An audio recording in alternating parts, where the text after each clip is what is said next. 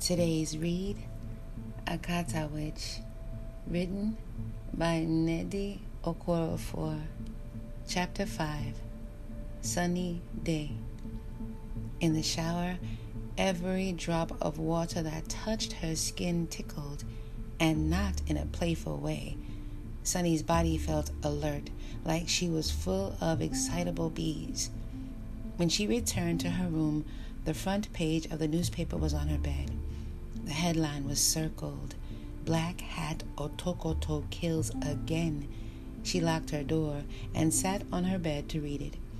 A 5-year-old child had been found dead in the bush yesterday with no eyes or nose. A black hat had been drawn on his arm in permanent marker. She shivered. No wonder Mama was going crazy, she thought. She considered going to her mother and trying to explain that she wasn't stupid and that she knew how to stay away from trouble, but it wouldn't do any good. That wasn't the only thing not worth discussing with her parents. She could never tell them about being a leopard person. Her mother was a devout Catholic. She'd have screamed and accused Sunny of running about with heathens. She'd never let Sunny see Chi-Chi or Olu again, and who knew what her bull of a father would do? Something bad for sure. She didn't even consider telling her brothers. On top of it all, she'd made a trust knot and couldn't even talk about it if she tried. She would have to deal with whatever was going to happen alone. When Sunny tried to sleep, her head buzzed. Her hands shook and itched. She sweated through her sheets. When she closed her eyes, she saw crumbly brown dirt. She could taste and smell it too. She felt as if she was sinking into and through her bed, her body trying to return to the earth. So she kept her eyes open. By 3 a.m., Sunny was weeping. She didn't know what to do or how to stop it, and there was no one to turn to for help. Around 4, her body started shifting. Her face would become her spirit face, and then it would go back to normal. Then it would become her spirit face again. Once, when her spirit face came forward, she got up and looked at herself in the mirror. She nearly screamed. Then she just stared. It was her, but it felt as if it had its own separate identity too. Her spirit face was the sun, all shiny gold and glowing with pointy rays. It was hard to the touch, but she could feel her touch. She knocked on it, and it made a hollow sound. Her spirit face was smiling. Still, somehow she knew it could be angry if it had to be. Her eyes were carved slits, yet she could see perfectly. The nose was shaped like her nose. As she stood there, she watched herself change back, her human face sucking her spirit face in.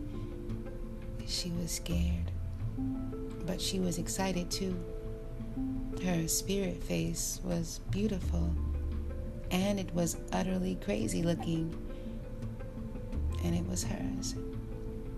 All through the night, she battled herself, or battled to know herself. She fell apart, and then put herself back together, and then she fell apart again, and put herself back together over and over. Finally, she opened her window.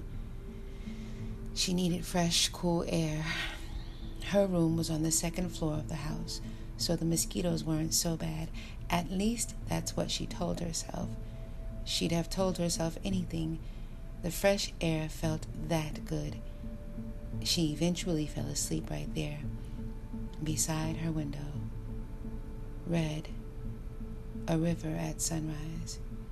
She was swimming in it, and through the water, she could see the wavy red sky above. A new day. She laughed and did a somersault, Then she looked down and met the two large eyes of the river beast deep below her, just close enough to catch the glint of red sunshine from above.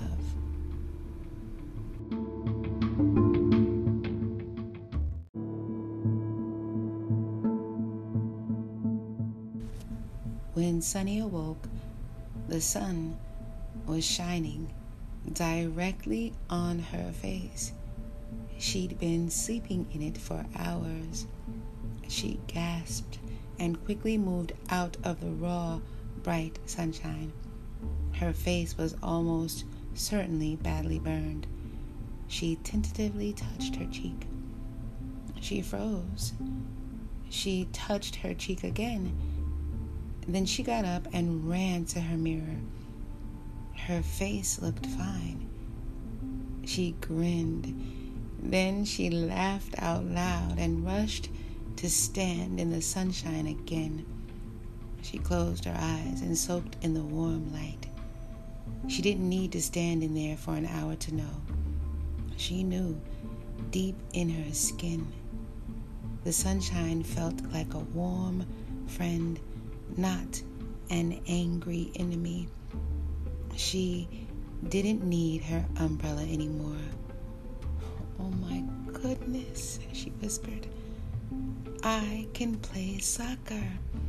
Realizing what she was the beginning of something, all right, but it was also the end of something else.